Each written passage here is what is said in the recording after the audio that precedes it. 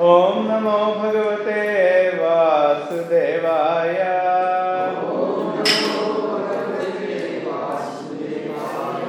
Om Namo Bhagavate Vasudevaya.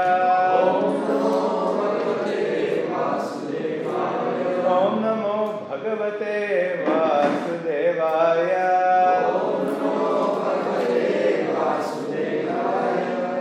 We are reading from Srimad Bhagavatam, Canto 6, Chapter 2, entitled Ajamila, delivered by the Vishnudutas, verse number 45 and 46.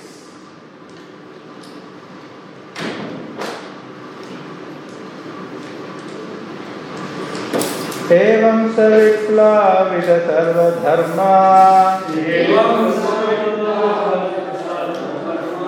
dasya padito garhya karmana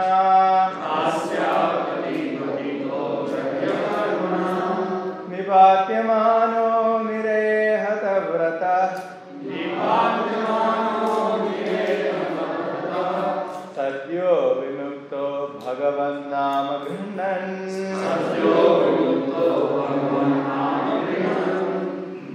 evam saviplavida sarva dharma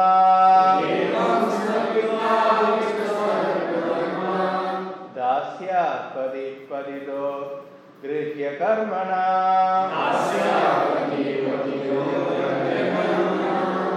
nipatyamano nirehata vrata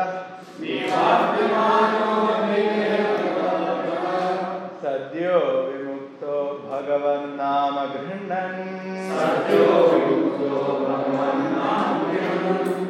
evam saviplavida sarva dharma dasya padito garhya karmana vipatyamano nirehata vrata sadyo vimukto bhagavan nama grinnan.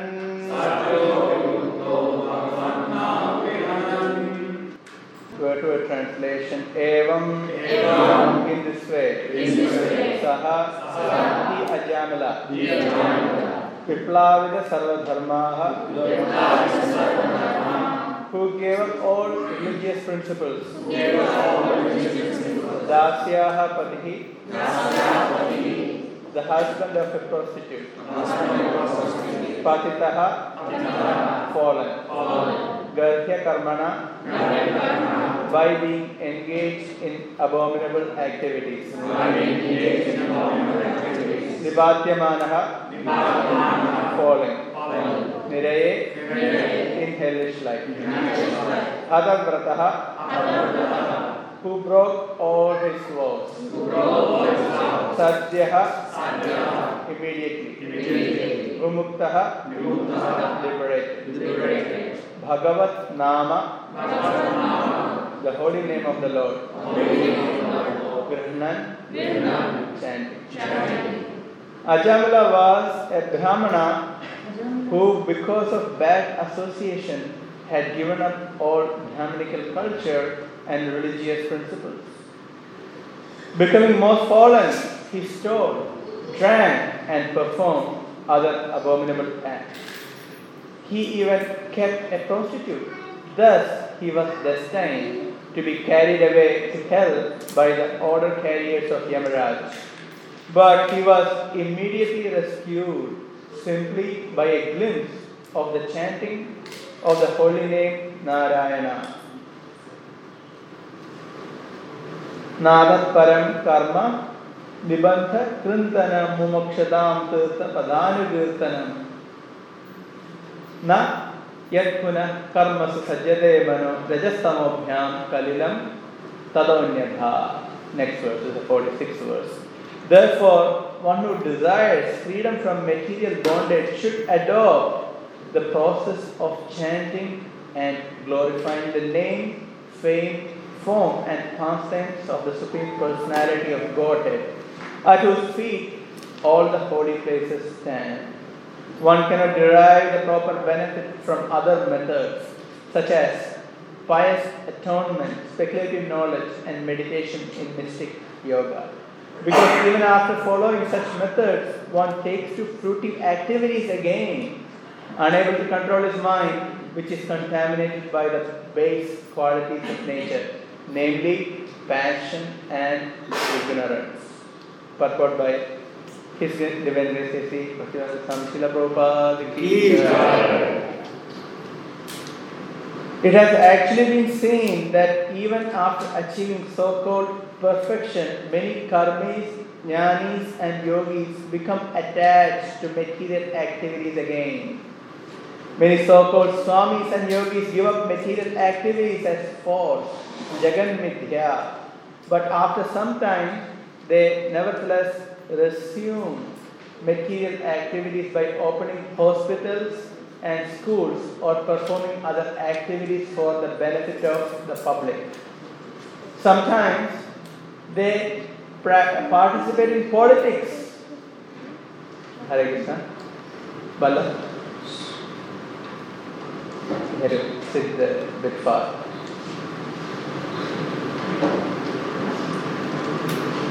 Sometimes they participate in politics, although still falsely declaring themselves sannyasis, members of the renounced order. The perfect conclusion, however, is that if one actually desires to get out of the material world, he must take to devotional service, which begins with Shravanam, Kirtanam, Vishnaho, chanting and hearing the glories of the Lord. The Krishna consciousness movement has actually proved this. In the Western countries, many young boys who were addicted to drugs, who had many other bad habits which they could not give up, abandoned all those propensities and very seriously engaged in chanting the glories of the Lord as soon as they joined the Krishna consciousness movement. In other words, this process is the perfect method of atonement for actions performed in Rajaha and Tamaha, passion and ignorance, as stated in Srimad Bhagavatam 1:2-19. Tada rajastamo bhava kamalo bhadeshe cheta eter anavidham stitam sattve prasiddham. As a result of Rajaha and Tamaha, one becomes increasingly lusty and greedy. But when one takes to the process of chanting and hearing, one comes to the platform of goodness and becomes happy. As he advances in devotional service, all his doubts are completely eradicated. Bhidyate hridaya granthit chidyate sarva samshayaha. Thus the knot of his desires for fruitive activities is cut to pieces.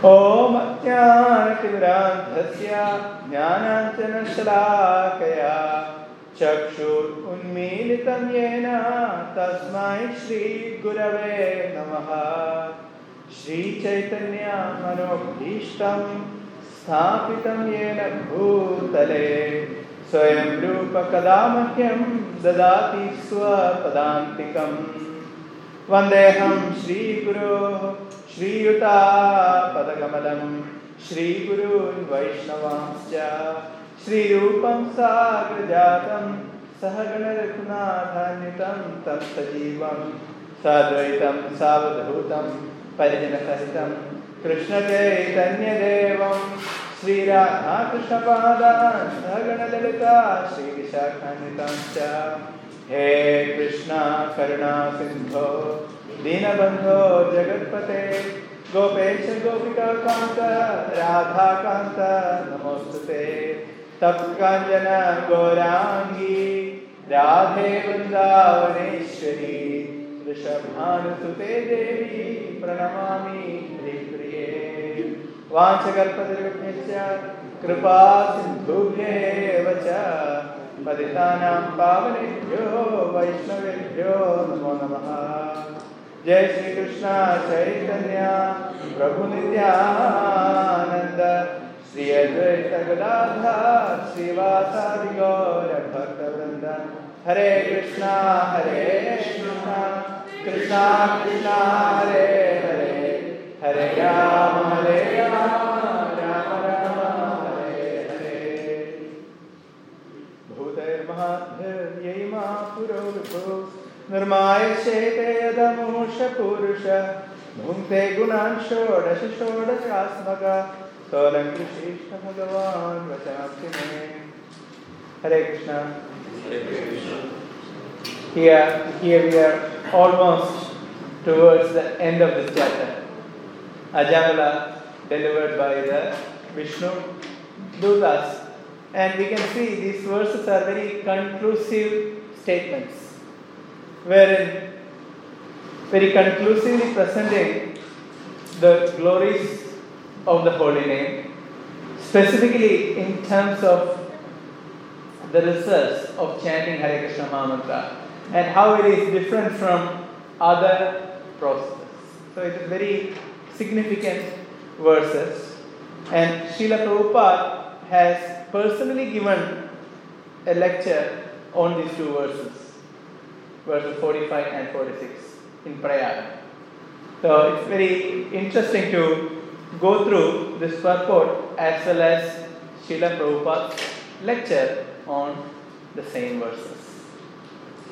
So here, a very significant point is mentioned that one may adopt to many other processes of spiritual salvation.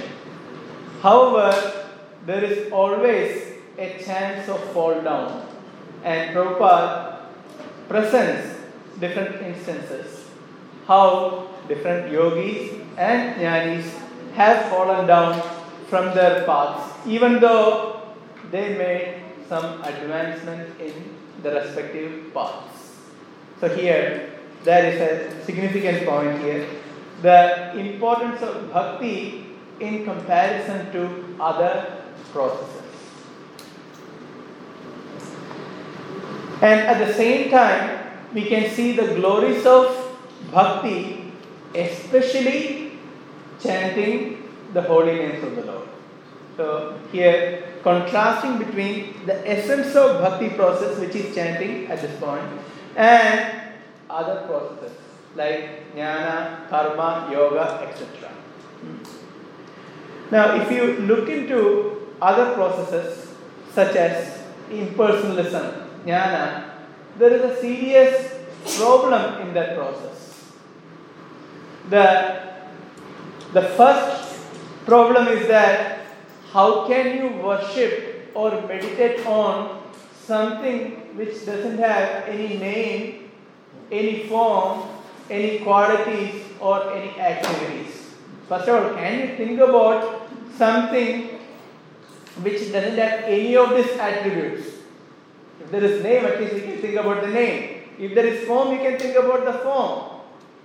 Because mind needs all these attributes to meditate on something.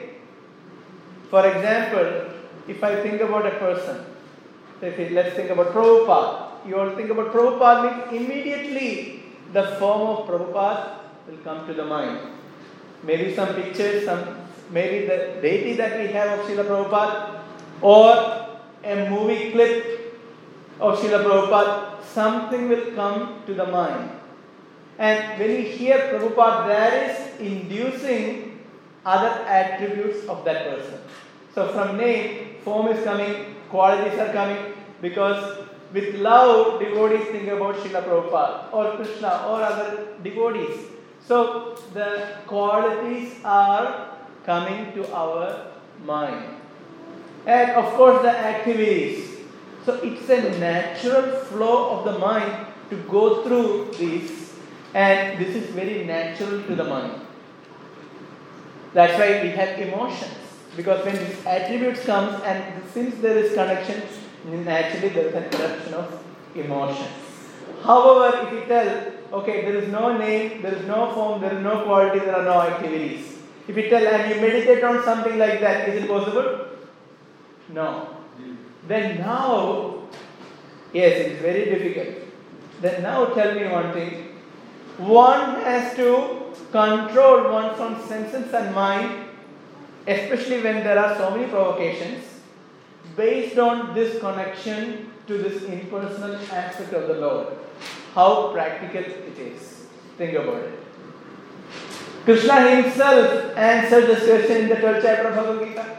Arjuna asked very clearly, shall I worship the Supreme Lord in your form as Krishna or worship the impersonal Brahman? Krishna says, Klesho adhikatarastesham avyakta asakta chedasam avyaktam hi gadir dukham dehavadbhir avapyate. Krishna says, Klesha, everyone knows the meaning of Klesha, difficult. And it is not normal difficulty. Adhikatara. Adhika means extra. Adhikatara means one more extra large. Adhikatara stesham. For them, it is not just great difficulty, greater difficulty. Avyakta, asakta chetasam. Those who attach to avyakta, the unmanifested impersonal form of the Lord. Then he says, avyaktam hi gadir dukkham. So he uses the word dukkham. Dukkham means it is painful. It is a miserable. The process itself is miserable. Right? Think about it. Krishna says dukkham he uses in Bhagavad Gita. Where else he uses the dukkham? He uses dukkham. A very classic statement of Krishna in connection to this material world. Krishna uses the word dukkham. Dukkhalayam ashashram. So see, Krishna is using the word dukkham in connection to this material existence. That we know problems going through this in this world. Yes, Dukkhalayam ashashram. It's a house of miseries. And also in connection to the process of worshipping the impersonal Brahman. He uses the same word dukkham. So he mentions why Prabhupada explains the beautiful purport there. Because we are attached to form. We have a material form. So we are attached to form and immediately say, forget about all form, forget about all qualities, activities. It is very difficult. We are not used to it. So it is difficult to attain perfection through that path. However, if somebody is trying to do that, then the progress is very difficult. And not only that, think about controlling the senses simply based on this. What is the essence of this kind of jnana process? What is the essential qualification one need to have even to attempt the process of jnana? Who can tell? Any idea? What is the qualification for jnana? Yes, celibacy, but even before that, even to have celibacy, even to maintain celibacy, one needs something. Monism. Yeah, but what one needs? Sense control. And to have sense and mind control, what one needs? Austerity. Knowledge is required. Knowledge, and even to gain knowledge, something else is required. Who can tell? Something is very essential. You need to be literate. Yes? You need to be literate. Yes, one has to be intelligent. Intelligence is essential in the process of jnana. Nothing can be replaced. Intelligence is required. So, if mind is deviating by intelligence, understanding Shastra, one has to control the mind. So, this is the process of jnana, and it is very difficult because intelligence, steady intelligence is very difficult, right? Eating prasadam is easy for us.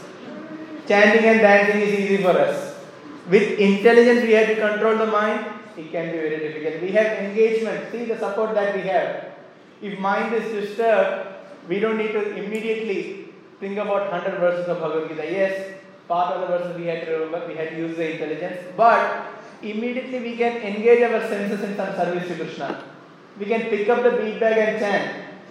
See the facilities that we have. Whereas, simply by the strength of intelligence, how far one can control the mind? It is very difficult. And so, what happens for the impersonalist preaching, if we give the Vedanta philosophy, they will not get a crowd. Right? People have to come. Generally, if we speak old philosophy, if we look at people, half will be sleeping. Here also that is true.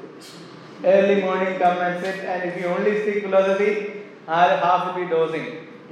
So that's our condition. And now, even impersonalists, they want followers. Correct or not?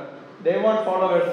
So they speak little bit of philosophy. They also adopt to the bhakti techniques, but without any potency. How? They will also speak different pastimes. Since there is no real bhakti, to attract a crowd, there have to be good speakers. There have to be charismatic speakers. And there has to be violin in the background.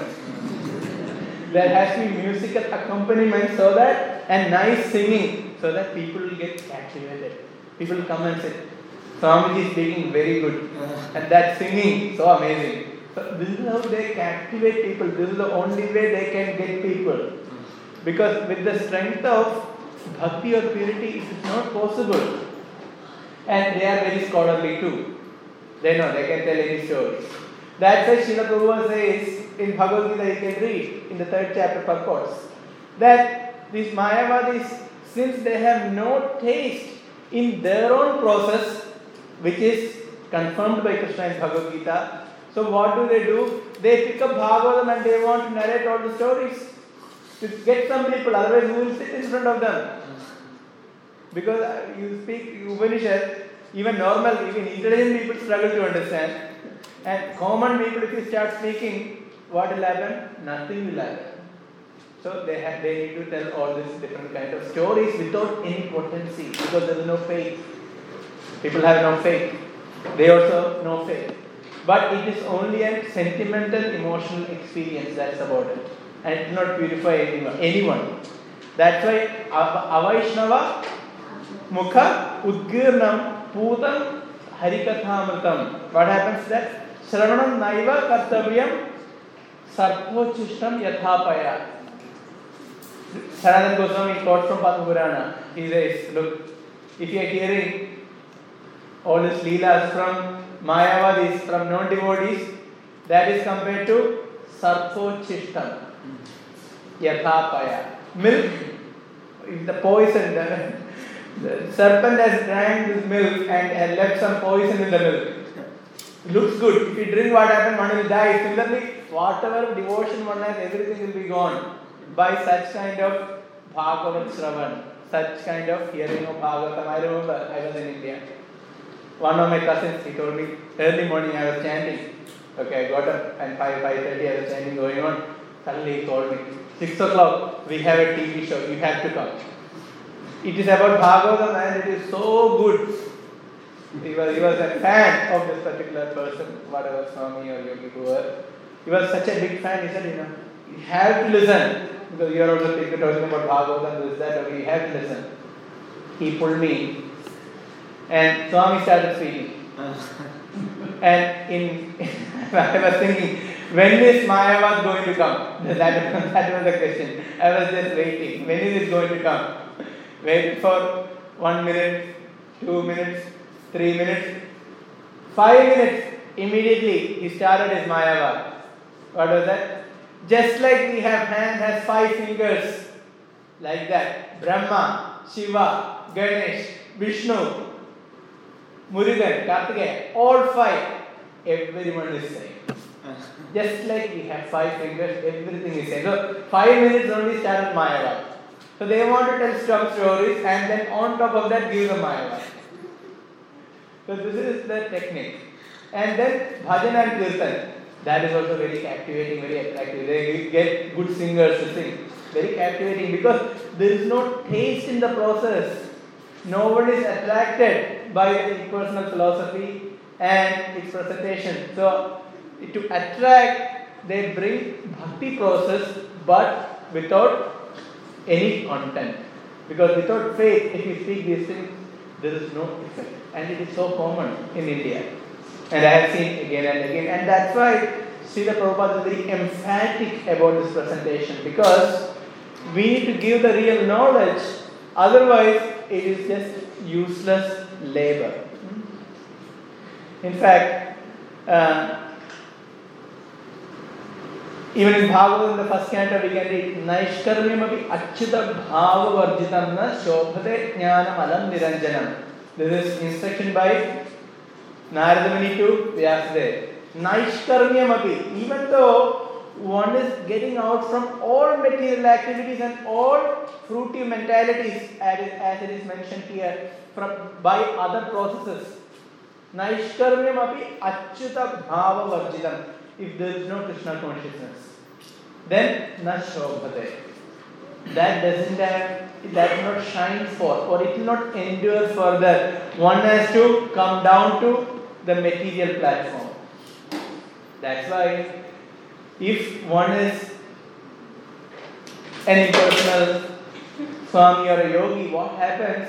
To develop taste, one has to do material philanthropic activities. Charitable schools, hospitals, this or that. Because the process in itself doesn't have any taste. For us, for bhaktas, for the devotees, there is all taste in the process. If there is no taste for Bhagavatam, go upstairs, have prasadam. At least there is taste for prasadam. As simple as that, it is so simple, bhakti. So one will have taste for at least one of the aspects of bhakti. So that is the significance of bhakti process. And at the same time, so to them it is mentioned here, one need to faith that only one has to perform bhakti, and the essence of bhakti is chanting Krishna's names. How about those who are attached to all the rituals? If you go to, still we see, Monday this puja, Tuesday go to that temple, Wednesday do the other thing, Thursday do some fasting, Friday this is that, every day there is something. In the calendar, we can have the calendar, Monday till Sunday, what puja to perform. And if you go and tell them, no need to do all these kind of things, but you chant Hare Krishna Mantra. Is it easy? It's not easy. They will not accept. You tell, what are you speaking about? We have been doing this for lifetimes. How can we stop this? So it takes some faith to understand that bhakti is the process. So even devotees do struggle. In devotees, they think, if we don't worship our Kula Devata, what will happen to us? They will curse us. Now we are chanting, we are initiated, all good, but if we don't worship our Kula Devata, what will happen to the family? So it takes some faith to understand that chanting of Hare Krishna includes everything. We don't need to worry about this and that. We have to be very clear about these kind of things. Otherwise, the process is not perfect in terms of our practice. The process is perfect, but our practice is not perfect. And as far as yogis are concerned, they are doing for many lifetimes. Srila Prabhupada was in Kumbh Mela, and devotees were there with Prabhupada, and he saw young boys coming out of water from Ganges, taking bath and coming out. Prabhupada asked devotees, do you know how old are they? Devotees didn't know. Prabhupada said, they are at least 300 or 400 years old. The yogis, they are controlling their breath and performing this yoga for so many lifetimes. But devotees are saying, it is not required. Because the process is chanting Krishna's names. And so, these kind of processes are not required. Rather, simply by taking up Krishna consciousness, one can perfect. So this is the instruction of Srimad Bhagavatam, Bhagavad Gita, and all great teachers. Now, here there is a mention about falling down, right? Who will fall down? Those who adopt to other processes, they can fall down because of the influence of Rajas and Tamas. Because of the Rajogun and Tamogun, one can fall down. But devotees will not fall down. Devotees have hope. Who speaks this? Okay, Krishna speaks in Bhagavad Gita, right? Where? Does Krishna speak? Anyone remembers? Which chapter? My devotee will not perish. Exactly, my devotees will not perish. Which chapter is this? 9th chapter. Krishna speaks, my devotee will not perish. Similar statement, more graphically, Krishna makes in Srimad Bhagavatam in the 11th canto, in the 14th chapter, 18th verse. in the Uddhava Gita. But this time, he really wants to make us understand. So, he comes to our level. He mentions, okay, the problems that we are actually going through. He says, Badhyamanopi mat bhakto. Badhyamanopi. Badhyamana. You know the meaning of Badhyamana, right? Badhya means one who is completely bound. Usually we say, my devotees are completely free, liberated. But here Krishna is making the statement, understanding our situation. He says, Badhyamanopi, even though my devotee is completely bound by material attachment, by the want of material nature, by fruitive activities, one is bound. Badhyamanopi mat bhakto Vishaye ajidendriyaha. Vishaye means by sense gratification. My devotee is attached to sense gratification. So Sri Krishna knows our situation, right? No doubt. Then he mentioned ajidendriyaha, not jitendriyaha. Now we are not talking about jitendriya. We are not talking about one who has controlled all the senses and mind, has perfected. No. He is talking about a struggling devotee. Who is a struggling devotee? I am a struggling devotee. Not easy to control the mind and senses. Not very easy. So Krishna says, he is ajitendriya. But still, he says, praya pragabhya bhaktya indriyer nabhibhuyate. He says, but still, if one performs bhakti seriously, even though there is attachment, no problem. Even the senses are not fully controlled, no problem. But do one thing, praya pragabhya bhaktya. But one has to seriously perform bhakti. Don't give up bhakti. Then, indriyer nabhibhuyate. The senses will not be able to pull us down completely. Krishna gives that assurance. So Krishna knows our condition, and he says, you practice bhakti without deviation, even though there are some problems with the mind and the senses. Doesn't matter, perform bhakti. And then rest he will take care. Krishna gives the assurance, and this is exactly opposite to the statement here about other processes. Because even one may perform other processes, still one can fall down. So that's what is given here. Hare Krishna. I'll read this purport. It's a very, very interesting purport. Abhibhuyate indicates falling down into the material world and being defeated by Maya. But even though one's senses are not fully conquered, one who has unflinching devotion for Lord Krishna does not run the risk of being separated from him. The word praya pragatya bhaktya indicates a person who has great devotion for Krishna, and not one who desires to commit sinful activities and chant Hare Krishna to avoid the reaction. So it is talking about a bit of serious chanting, not performing chanting and then doing sinful activities, thinking the chanting is going to counteract. That's not going to work. Because of previous bad habits and immaturity, even a sincere devotee may be harassed by lingering attraction to the bodily concept of life, but his unflinching devotion for Lord Krishna will act. Srila Vishwanath Thakur gives the following two examples. Here is an example.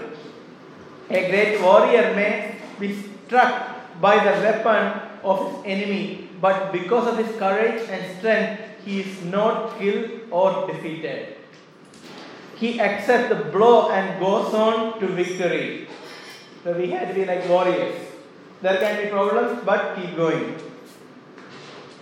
Similarly, one may contract a serious disease, but if he takes the proper medicine, he is quickly cured. See, this is the point. Here also the impersonalism comes in the purport.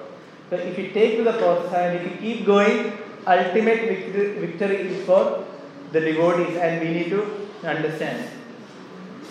So that's why we had to understand the importance of the essential process of bhakti, which is chanting. So we had to be serious about chanting. I have heard many chanting workshops. In this, we understand that when it comes to chanting, one has to make both external and internal arrangements for chanting. of which the first thing is external arrangement. External arrangement means to avoid a distractive external environment in chanting. And for that, now to be distracted, we don't need anyone around us to be distracted. What do we have for our distraction? Mobile phone.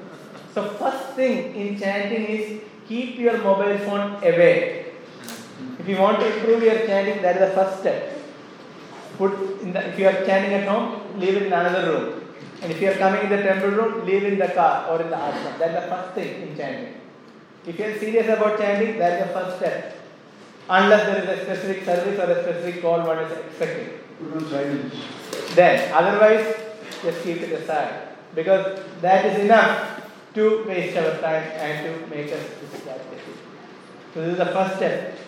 And then if somebody is chatting, don't sit in the middle of the conversation and start chanting. What to speak about chanting and watching the television? As someone told, I get all my chanting done while watching the TV. So in that way I am doing all my chanting. This is not going to work, we have to understand. This external arrangement is the first thing, it is very important. And then external arrangement is allotting exact time when we are going to chant. I'm not going to chant any time. I'll chant sometime. No. Tomorrow's chanting begins today. Tonight you need to know when I'm going to chant tomorrow. There has to be set time and set place in chanting. Then we understand the chanting will improve. Because if we have a set place and time and if we are not distracted, then we are clear what we are going to do. So we have to make arrangements for chanting. Otherwise, if you are doing whatever you want, then don't expect protection from Krishna. Then it will become Bahu Janma Kariyati Shravanam Kirtanam. That's all. We chant every day morning, right? Chanting for many millions of lifetimes, but we are not getting the result. Even if you are chanting without proper mindset, one will not be able to come to the point of hearing what we are chanting.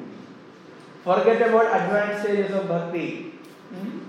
One cannot come to the platform of a proper sadhana bhakti where one can come to a proper stage of bhajana kriya. Forget about nishtha. Nishtha means steadiness and devotional service. Even one cannot do properly bhajana kriya under the shelter of the spiritual master in association with the devotees chanting and doing other service. One cannot even come to that platform properly. So what to speak about steadiness in devotional service? Still one has to deal a lot with one's own anarthas because the anarthas are not going away because we are not putting endeavor in proper chanting. Can you see the danger? So one has to track one's own chanting. I will read a section about this by Srila Prabhupada in his lecture in Prayag on the same verses 45 and 46. I will come to that in a few minutes. But understand the importance of chanting, how seriously we have to track our chanting. If you want, one can track one's chanting, one can write down how was my chanting today, how many rounds I was attentive. One can write down, it is worth, because we can see after a week, for most of us, pathetic condition, then it will give us some inspiration to chant properly. Or while chanting, we think, I am going to write down about my chanting. Again, I don't want to write. It was horrible. Again, I don't want to write, I don't hear any mantras. So one can track one's own chanting and it is very helpful. I track my chanting. I give a number attached to how was my chanting. It's very important so we can see how is my chanting. We can track our own chanting. So significant it is. So with that we can say, okay, there are problems in controlling the senses. The mind is going here and there, but still we are attending. Then that is praya pragatya bhaktiya. That is proper unflinching devotion. We are doing it. We are trying to do it. Okay, there can be failures. That's all right. But at least there is attempt to do that. And then Prabhupada explains in the lecture which was given 1971 in Prayag, January 29, pretty close to this month. Today is 23rd. Okay, so January 29 Prayag in 1971. So Prabhupada gave this lecture on this same verse, 6 to 45 and 46, what we have covered so far. And in that Prabhupada says that by this process one can get rid of bad habits of rajas and tamas. Nayat puna karmasu sajjate mano. One will not again fall down if one performs bhakti properly. And he mentions why we are worshipping the Lord in this verse. It is mentioned Tirthapada. Srila Prabhupada explains this quality of the Lord. Tirthapada. Tirthapada means in whose feet all holy tirthas, all the holy rivers are situated. Vallabh, do you know any holy river? One holy river. Do you know one holy river? Vrindavan is not here. Vrindavan, there is holy river. What is the name? Ganga, not in Vrindavan. Yamuna. Okay, got it. So we know some holy rivers. So all these holy rivers, Ganga, Yamuna, Cheva, Godavari, Saraswati, Narmade, Sindhu, Kaveri, all these holy rivers are present at the feet of Krishna. That's why in this verse it is mentioned Tirtha Pada. Krishna is Tirtha Pada. And Tirtha Pada also means all the devotees are situated at the feet of Krishna. And so by worshipping Krishna, what happens? We can get out from Rajogun and Tamogun. That is very helpful.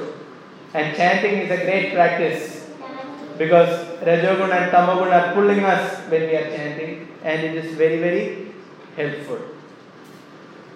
So now, Prabhupada talks about bad habits. He talks about a few things. First, he starts speaking about overeating. He quotes from Nectar of Instruction and he tells, Atyahara Prayasasya. He starts from overeating. He tells, if one is influenced by too much of Rajas and Tamas, you're going to eat too much. So Prabhupada starts from there and he becomes very instructive.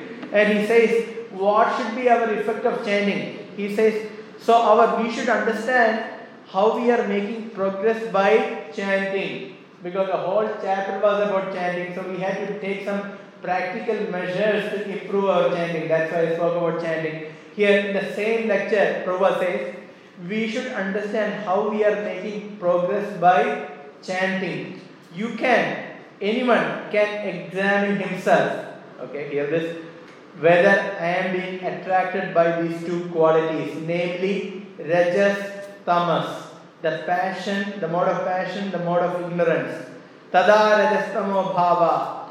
So because the resultant action of chanting Hare Krishna Maha Mantra without offense in the mind is that the mind will not be attracted by these two material qualities.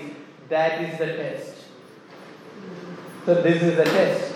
So Prabhupada is telling offenseless chanting. So Prabhupada is bringing to the point because he is mentioning about this particular chapter, and we have to aim at offenseless chanting, which starts from attentive chanting. And for attentive chanting, first we have to make an external circumstance, and then we can make the internal circumstance for chanting. So there are steps to be taken to practically apply this chapter, as it is mentioned here. Chanting the holy name of Narayana by Ajamal, faintly. We are given all the knowledge, we are given all the circumstances, and so we have to take proper advantage. Otherwise, what are we doing? I will mention one more point about chanting, and I will stop and I will move to the next topic, which is also very important. So, I will read this verse by Sanatan Goswami. He shares his realization about the holy name in Brihad Bhagavatamrita. In the very beginning, he chants this verse. Jayati Jayati Namananda Rupam Murare. He says, Jayati Jayati Namananda Rupam Murare. Jayati Jayati means all glories to all blissful form of the holy name of Krishna. Namananda Rupam Murare. Murari, Namananda Rupam. All blissful form. Krishna's blissful form has appeared as Krishna's name. And then he says, Viramita Nija Dharma Pujadi Yatnam. What happens? One Viramita, it is very significant to these two verses because Viramita means Anyone know the meaning of Viramita? Viram. Any idea? Stop. Stopping. Retiring. Viramita. One can stop. This chanting really starts when one gives up other processes. What is that? Nija dharma dhyana pujadi yatnam. You know pujadi yatnam, right? I had to do that puja, I had to do the other puja, astrologer told this, that, etc. So many, the big list is there. So when one stops all those kind of things, and then one can start seriously chanting Krishna's name, understanding its potency. So that is Viramita, Nija Dharma Dhyana Puja Yatnam. One can give up all his meditation as well, not required. Then what? Kathamapi Sagritatam Muktidam Praninam Yat. Even accidentally, even if one chants once holy name of the Lord, Sagritatam Muktidam Praninam Yat. This can give mukti for living entities. This is the only hope for the living entities. And that's why we have Harinama Sankirtan. That's why we have book distribution. Because this chanting can give muktidam, it can give liberation from material clutches. Even if somebody is not at all interested in spirituality, but still, by accidentally hearing Krishna's names, they get purified. So that's why it's mentioned. Muktidam praninam yat. For the living entities, those who are not interested in spirituality at all, even they can start their process by this process of chanting, just by hearing this holy names. That's why Muktidam praninam yat. And then he shares his own realization. He says, Paramam Amrutam Ekam Jivanam Bhushanam Me. He says, this is Paramam Amrutam. This is the ultimate nectar. That is his realization about the holy name. Paramam Amrutam Ekam Jivanam. This is my only life. Bhushanam. This is my only treasure. So this is the realization of Srila Sanatana Goswami about chanting Hare Krishna Maha Mantra. So we will stop here the description about the holy names and the inefficacy of other processes. Now we will move to today, which is a very important day because today is the appearance day of Gopala Bhatta Goswami. We don't have a lot of time, so briefly I will narrate a few pastimes about Gopala Bhatta Goswami. As you know, Gopala Bhatta Goswami is one among the 6 Goswamis who are the direct followers of Sri Chaitanya Mahaprabhu, who resided in Vrindavan, established temple and wrote many literatures for the benefit of the humanity. We chant Vande Rupa Sanatano Raghuyugo Srijiva Gopalako. So there Gopalako, that is in dual, Gopalako. 2 Gopalas. One is Gopala, Bhatta Gopalako. So referring to Gopala Bhatta Goswami. So this is referring to Gopala Bhatta Goswami. Raghuyugo Gopala, Raghuyugo it's mentioned. One is Raghunath Das and Raghunath Bhatta. So this is Gopala Bhatta Goswami, who wrote very important books for Vaishnavas and established one of the most beautiful temples in Vrindavan, that is Radha Ramanji temple. And he wrote the very important book which is even now used by the Vaishnavas, which is Satkriya Saradipika, the book about Vaishnava rituals. So now we'll speak a bit about Gopala Bhatta Goswami, who was born in Srirangam, in Rangakshetra in South India. So he was born to Venkata Bhatta, as we might have heard. Venkata Bhatta is a descendant coming in the Ramanuja Sampradaya, Sri Sampradaya. And he was a great devotee of Lakshmi Narayan. Residing in Srirangam, he worshipped Lord Ranganath. And we know the pastime of Sri Chaitanya Mahaprabhu, who visited Rangakshetra. As he was traveling throughout India, propagating holy names of the Lord, he reached Rangakshetra, Srirangam. There, he chanted and danced in front of Lord Ranganath. Seeing that all the devotees there, they were amazed, seeing these ecstatic expressions. They were wondering, who is this great personality? They have never seen such ecstasy in anyone. They have never seen such sweet kirtan. They have never seen such sweet dancing. Venkadabhatta, a prominent personality in Srirangam, happened to see this chanting and dancing from a distance, and he was drawn by the beautiful form and singing of Lord Chaitanya. He removed the crowd and he pushed through, and somehow or other he went in front, and he happened to see the beautiful form of Lord Chaitanya chanting and dancing. Think about that. This is the form of the Supreme Personality of Godhead, who is the epitome of all beauty. He has beauty to its maximum, infinite amount of beauty. Shadaishiri Purna.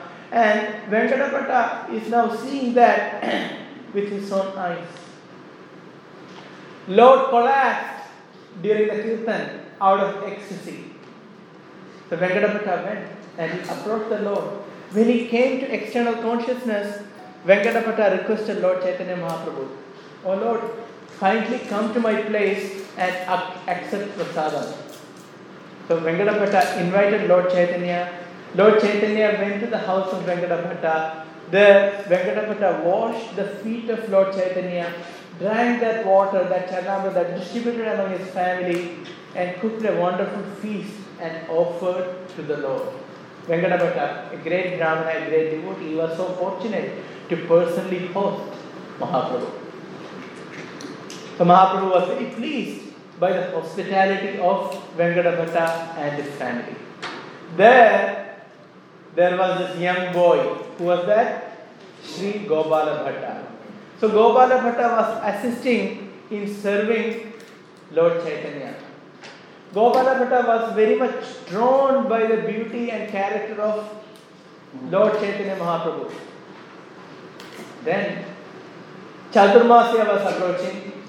So Venkadapata requested Lord Chaitanya, for the 4 months when sannyasis don't travel because of the rainy season, please stay at my place and give me the opportunity to serve you. Lord Chaitanya, understanding the devotion of Venkadapata, accepted the invitation. He stayed there for 4 months. Can you imagine? Supreme Personality of Godhead coming to your home and staying there for 4 months. All the time with the Supreme Lord. So Venkadapata was so fortunate. So there, Gopala Bhatta got the opportunity to serve the Lord personally, day in and day out. Then Mahaprabhu was so pleased with Gopala Bhatta that after eating he would give his remnants, Mahaprasadam to Gopala Bhatta, and he would eat the Mahaprasadam. And then there was this wonderful conversation that took place between Lord Chaitanya and Venkadapata about the ultimate aspect of bhakti. So jokingly, we will not get into the details of the conversation. But Lord Chaitanya asked, who is supreme, Krishna or Lord Narayan? So Venkadapata, being an ardent devotee of Lakshmi Narayan, he said, Narayan is supreme. Krishna is only an expansion. The ultimate truth is Narayana. Then Lord Chaitanya asked, so it's a long conversation in essence. Then why Lakshmi Devi performed so much of austerities to obtain Krishna as her husband and to enjoy with Krishna? So if you go to Vrindavan, there is Shrivan. Right? There is Shrivan. Shrivan, Lakshmi Devi performed austerities for a prolonged time to get Krishna as her husband. But even after so much of austerities, she couldn't get Krishna. So Venkadapata thought, oh, you know everything. You know everything. He told Lord Chaitanya, you know everything. You are Supreme Lord, I know you are Supreme. You know everything. Actually, there is nothing wrong for Lakshmi Devi to aspire for Krishna. Because ultimately, Krishna and Narayan, they are the same. Then Lord Chaitanya explained she couldn't attain Krishna even though she performed so much of austerities. Then Sri Chaitanya Mahaprabhu himself explained that Siddhantastu abhedevi Srisha Krishna Swarupayoho Raso Krishyate Krishna Rupam Esha Rasasthita. Siddhantastu abhedevi. There is no difference in terms of philosophical conclusions. Both are Supreme Lord, Krishna and Narayana. But there is a difference. Rasa Utkrishyate Krishna. However, when it comes to rasa, taste in devotion service, then Krishna is superior. So according to the principles of rasa tattva, Krishna is principle. Otherwise, both are the same, no difference. Same personality, different mood, that's all. Rasaraj. Yeah, he is Rasaraj. So in that way, Krishna is supreme. So Venkatapata accepted. You know everything, you are the Supreme Lord. He accepted everything. And now 4 months passed and this is the time for him to leave Rangakshetra. So that was a devastation for Venkatapata and his family. They were crying. So Gopala Bhatta, he wanted to go with the Supreme Lord. He didn't want to leave because he got such an association of the Supreme Lord. The most beloved Lord is now leaving. So Lord Chaitanya Mahaprabhu, he blessed him. Don't worry. In time, you will join me. In time, you can come to Vrindavan. But now, you continue your stay here and you serve your parents, and after the departure, you can join me. So in that way, Lord Chaitanya blessed and he left. And meanwhile, Gopala Bhatta's uncle, Venkatapata's brother, Prabodhananda Saraswati, he was also a worshipper of Lakshmi Narayan. He also developed attraction for Radha and Krishna. And he became Srila Prabodhananda Saraswati Thakur. He went to Vrindavan. He wrote so many books, so many poems glorifying Vrindavan Dham. And he glorifies Vrindavan through so many beautiful, beautiful verses. So, Prabodhananda Saraswati became the spiritual master of Gopala Bhatta. So, what happened in his childhood, Prabodhananda Saraswati trained Gopala Bhatta in all the Shastras. And that's how Gopala Bhatta became an expert in Shastra. So later he came to be known as Smrityacharya, one who is an Acharya of Smriti. All the Smriti, all the scriptures, all the Puranas, all the Upapuranas, all those kind of things, Pancharatra, he became an expert. So he is known as Smrityacharya. So later, when Gopala Bhatta grew up and his parents left this world, he went to Vrindavan. There, he met with Srila Rupa Goswami and Sanatana Goswami. And they were in great joy to meet this young Gopala Bhatta. So Gopala Bhatta was so dear to Rupa and Sanatana, so they treated as their own friend, their own younger brother. Such an affectionate dealings between Srila Rupa Goswami, Sanatana Goswami and Gopala Bhatta Goswami. And there are very wonderful pastimes of Gopala Bhatta Goswami. A few pastimes I will mention here. So Gopala Bhatta Goswami was helping Rupa and Sanatana in worshipping their deities. So one day there was a dream for Rupa Goswami, and in that dream Krishna himself told Rupa Goswami, now the time has come, Gopala Bhatta has to worship his own deities. Similarly, the same time, Gopala Bhatta Goswami had a dream. In that dream, Lord Chaitanya Mahaprabhu appeared and instructed Gopala Bhatta Goswami, you go to Nepal, there Gandaki river is there. In the Gandaki river, you go and collect Saligram Shilas and start worshipping them. So since he was ordained by Rupa Sanatana and the Lord Chaitanya himself, he started his journey all the way to Nepal. And as you know, it's a very difficult journey all the way up there. And he went there, he went to the river and he had his Kamandalu, water pot. So he took bath in the river, Gandaki, and with his water pot he took water in the pot, he found that there were 12 Saligram Shilas in the water pot. So he thought, I am not really qualified to worship Saligram Shilas. And this 12 is considered very special. Worshipping 12 Saligram Shila is considered very, very, very auspicious. So here in our temple we have 12 Saligram Shilas. So he saw this 12 Saligram Shilas in his Kamandalu and he thought, I am not qualified to worshipping them. So he felt very humbled. He left the Shilas in the water and he took bath with the Kamandalu. Whenever he picks Kamandalu from the water, he found there are 12 Saligram Shilas. Can you imagine? So then he finally understood, yes, this is the desire of the Lord that I should worship these Saligram Shilas. Then he took them and started worshipping them. So this is the devotion and humility of Gopala Bhatta Goswami. Then there is this pastime, he went to near Haridwar. There he met a Brahmana and the season was not good. The temperature and the whole atmosphere was not at all favorable for travel.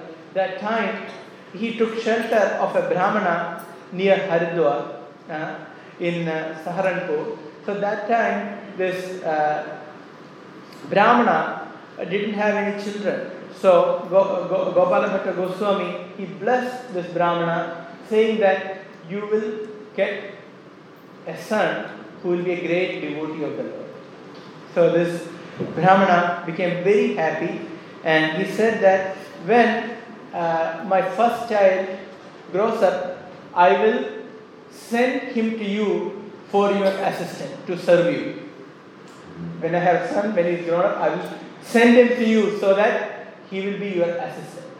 So Gopala Bhatta accepted and he left. He continued his journey and he came back to Vrindavan and he was worshipping the Lord. He continued worshipping his Saligram Shila. He used to have his Saligram Shila covered in a cloth and hung around his neck. So wherever he would go, he would have his Saligram Shilas with him. And one day, a rich merchant gave lot of jewelry and fine clothes and told Goswami, please use these clothes and ornament for the worship of your lordships. So Gopala Bhatta Goswami started thinking, I don't have a deity to decorate and clothe the Lord. I don't have a deity. I have only Saligram Shila. Saligram Shila, they don't have hand, leg, etc. manifested. They have everything, but they are not manifested. We cannot offer clothes to Saligram Shila. Our offering of clothes to Saligram Shila is where they sit on. That is a cloth offering. Idam Vastra means where they sit on. There is no other clothes. So he started thinking, and he had intense desire to have a deity so that he can worship them, he can decorate them. So with that thought, Gopala Bhatta Goswami slept. And when he got up in the morning and it was the time for him to worship the Saligram Shila, then his Damodar Shila now manifested himself into the form of a beautiful deity. So Saligram Shila, black stone, grew up into the form of a beautiful deity. He was surprised. He was in ecstasy and he was thinking, what happened? How come the Saligram Shila has taken up the form of the deity, of the form of Krishna? Playing the flute, the same form. Then he immediately informed Rupa and Sanatan. So they also came to see this deity. And all the Goswamis and all of them came to see this deity and they were amazed to see this beautiful form of Krishna. And Rupa and Sanatan gave the name as Radha Ramanji. So that is the appearance of Radha Ramanji. And in Vrindavan, even till now, their appearance is celebrated. Right? It's a big celebration, the appearance day of Radha Ramanji. Very beautiful deity. Very small deity, but very beautiful. You can see the smiling face of Radha Ramanji and you can even see the teeth, right? Small teeth. So such a fine deity automatically manifested. Swayambhu. So this is the devotion of Sri Gopala Bhatta Goswami. Now I'll mention a few more points and conclude. that one day Gopalabhatta Goswami went to Yamuna to take bath, and when he came back, a young boy was sitting in front of his house, in front of his kutir. So Gopalabhatta Goswami asked, "Who are you?" So this boy said, "Look, I am your servant." So Gopalabhatta Goswami, "How come you are my servant?" He said, "I am coming here from Haridwar, Saranpur. That's where I was born by your blessings. So I am grown up now. So my father sent me unto you to be your servant." So Gopalabhatta Goswami was very, very happy. He accepted this boy and he became the pujari of Radha Ramanji. As is mentioned, he remained a brahmachari and entire life he worshipped Radha Ramanji. So that is you can see how this Brahmana kept his promise and how this boy worshipped the Lord entire life. So his name was Gopinath Pujariji. So he worshipped the Lord for all his life. Now I briefly mentioned about his literary contribution, which is very important. One, Satriya Sara Deepika, which is a very important book for Vaishnavas, because all the rituals that are performed among Vaishnavas, when a baby is born, there is Namakarna, there is Jata Kriya, there is head shaving, there is all the ceremonies are there until Antyeshti, from Garbhodhana till Antyeshti, before conception of the child, Garbhodhana Samskara till Antyeshti. All the samskaras are mentioned in this book because it has to be performed according to Vaishnava standards, not according to otherwise. So all these reformatory ceremonies are mentioned by Gopalabhatta Goswami in this book. And along with that, if we consider his philosophical contribution, we all know about Shad Sandarbhas. Who is the author of Shad Sandarbhas? Srila Jiva Goswami. However, Srila Jiva Goswami mentions about Gopalabhatta Goswami in Shad Sandarbha. He mentioned Dakshinatiyeka Brahmana. He mentioned from South India, there is a Brahmana from South India who is the very dear friend of Rupa and Sanatan. He actually compiled or he actually wrote the original Shad Sandarbhas. So Gopalabhatta Goswami originally wrote Shad Sandarbha, but it was incomplete. So Jiva Goswami, he completed it. Wherever it was missing, wherever it has to be supported by more evidences, all those were given by Jiva Goswami. But the original manuscript was written by Gopalabhatta Goswami, and that's why in Sandarbhas there are many mentions about the work from Ramanujacharya and his followers. So when there are many conclusions are presented, and when they are supported, he takes it from Sri Vaishnavas. Wherever there are supportive evidences required, he has taken from Sri Vaishnavas. So in that way, we can see the contribution of Gopalabhatta Goswami in the writings of Shad Sandarbhas as well.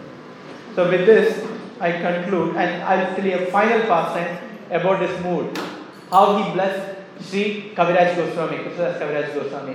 Krishnadas Kaviraj Goswami was now ready to write Sri Chaitanya Charitamrita under the instruction of Goswamis, like Raghunath Bhatta Goswami, and he had this dream, and also he got the sanction of the Lord. How he went in front of Madan Mohan Devi and how he got the blessings, etc. So he got all the blessings, and now he wanted the blessings of Gopalabhatta Goswami. So he went and approached Gopalabhatta Goswami, and Gopalabhatta Goswami gave the blessings, but under one condition. The condition was that in Chaitanya Charitamrita, don't mention my name. I can give you my blessings if you don't mention my name. That's why Krishnadas Kaviraj Goswami never mentioned about Gopalabhatta Goswami in Chaitanya Charitamrita. Maybe once or two times they touched upon. but no past tense are mentioned. So this is the mood of Gopala Bhatta Goswami. The humility of Gopala Bhatta Goswami. That's why we can see that Jiva Goswami mentions about him in Shat Sandarbha. And also Hari Bhakti Vilas also. He attributed Hari Bhakti Vilas also to Gopala Bhatta Goswami out of love for him. So he said this book is written by Sanatana Goswami wrote, this book is written by Gopala Bhatta Goswami. But everyone knows that okay, it's not written by Gopala Bhatta Goswami, but it is by Sanatana Goswami himself. So this is a loving connection and humility of these Goswamis, and here about Gopala Bhatta Goswami. So I conclude here. Thank you very much. Hare Krishna. Anyone has any one quick question? One or two, then we can answer. Yes. Hare Krishna Prabhuji. If we go to the Gandaki or even will we find Shaligrams? Of course. Even if you go now, still there are Shaligram Shilas in Gandaki. Yes. Thank you. Hare Krishna. Okay. Sylvia? Hare Krishna Prabhuji. Thank you for the class. My question is, so like I've heard in some lectures that if we chant Narayana's name, A bit more loudly. like if we chant Narayana's name at the time of death, we go to Vaikuntha. Yeah. But if we chant Krishna name, we go to Golokha. So like we see how Jaman chants Narayana. Yeah. And then he gets liberated, but then he gets another chance to do some more devotional service. So like how do you understand this? Okay. Question is, Ajamila entered Krishna's name at the time of death, but he didn't go back, right? He had to perform more devotional service, then only he went back. Why? Because Bhagavad Gita says, right? Yam yam va vismaran bhavam tejitende kalevara. Imagine, whatever you think, you had to go back there. Ajamila didn't go back. So that is because he chanted, he had a faint form of chanting. He didn't do any pure chanting. He didn't call the Lord, rather he called his son. So because of that, it was so effective that he got liberated from all the sinful activities. However, he didn't get impersonal liberation because by the mercy of the Lord, he will not get impersonal liberation because now he has association of great devotees, Vishnu Dutas. So he got an opportunity to continue devotion service perfect and go back home back to God. Yes, he got liberation from all the sinful activities by chanting Narayana at the time of death. But he got an additional opportunity not just to get liberation. He was already liberated now, but to practice bhakti and go to the abode of Narayana. Why? Because he got the association of the devotees. Make sense? So that's why this is a great opportunity. He was already liberated. That chanting, he was already liberated. Haridas Thakur says, by Nama Bhas one can get liberation. That's what Ajamila did. By Nama Bhas one can get liberation, but the devotees are not after liberation. Devotees are after service to the Lord. That is only in the spiritual world. Okay. Thank you very much. Granthara Srimad Bhagavatam ki jai. Srila Prabhupada ki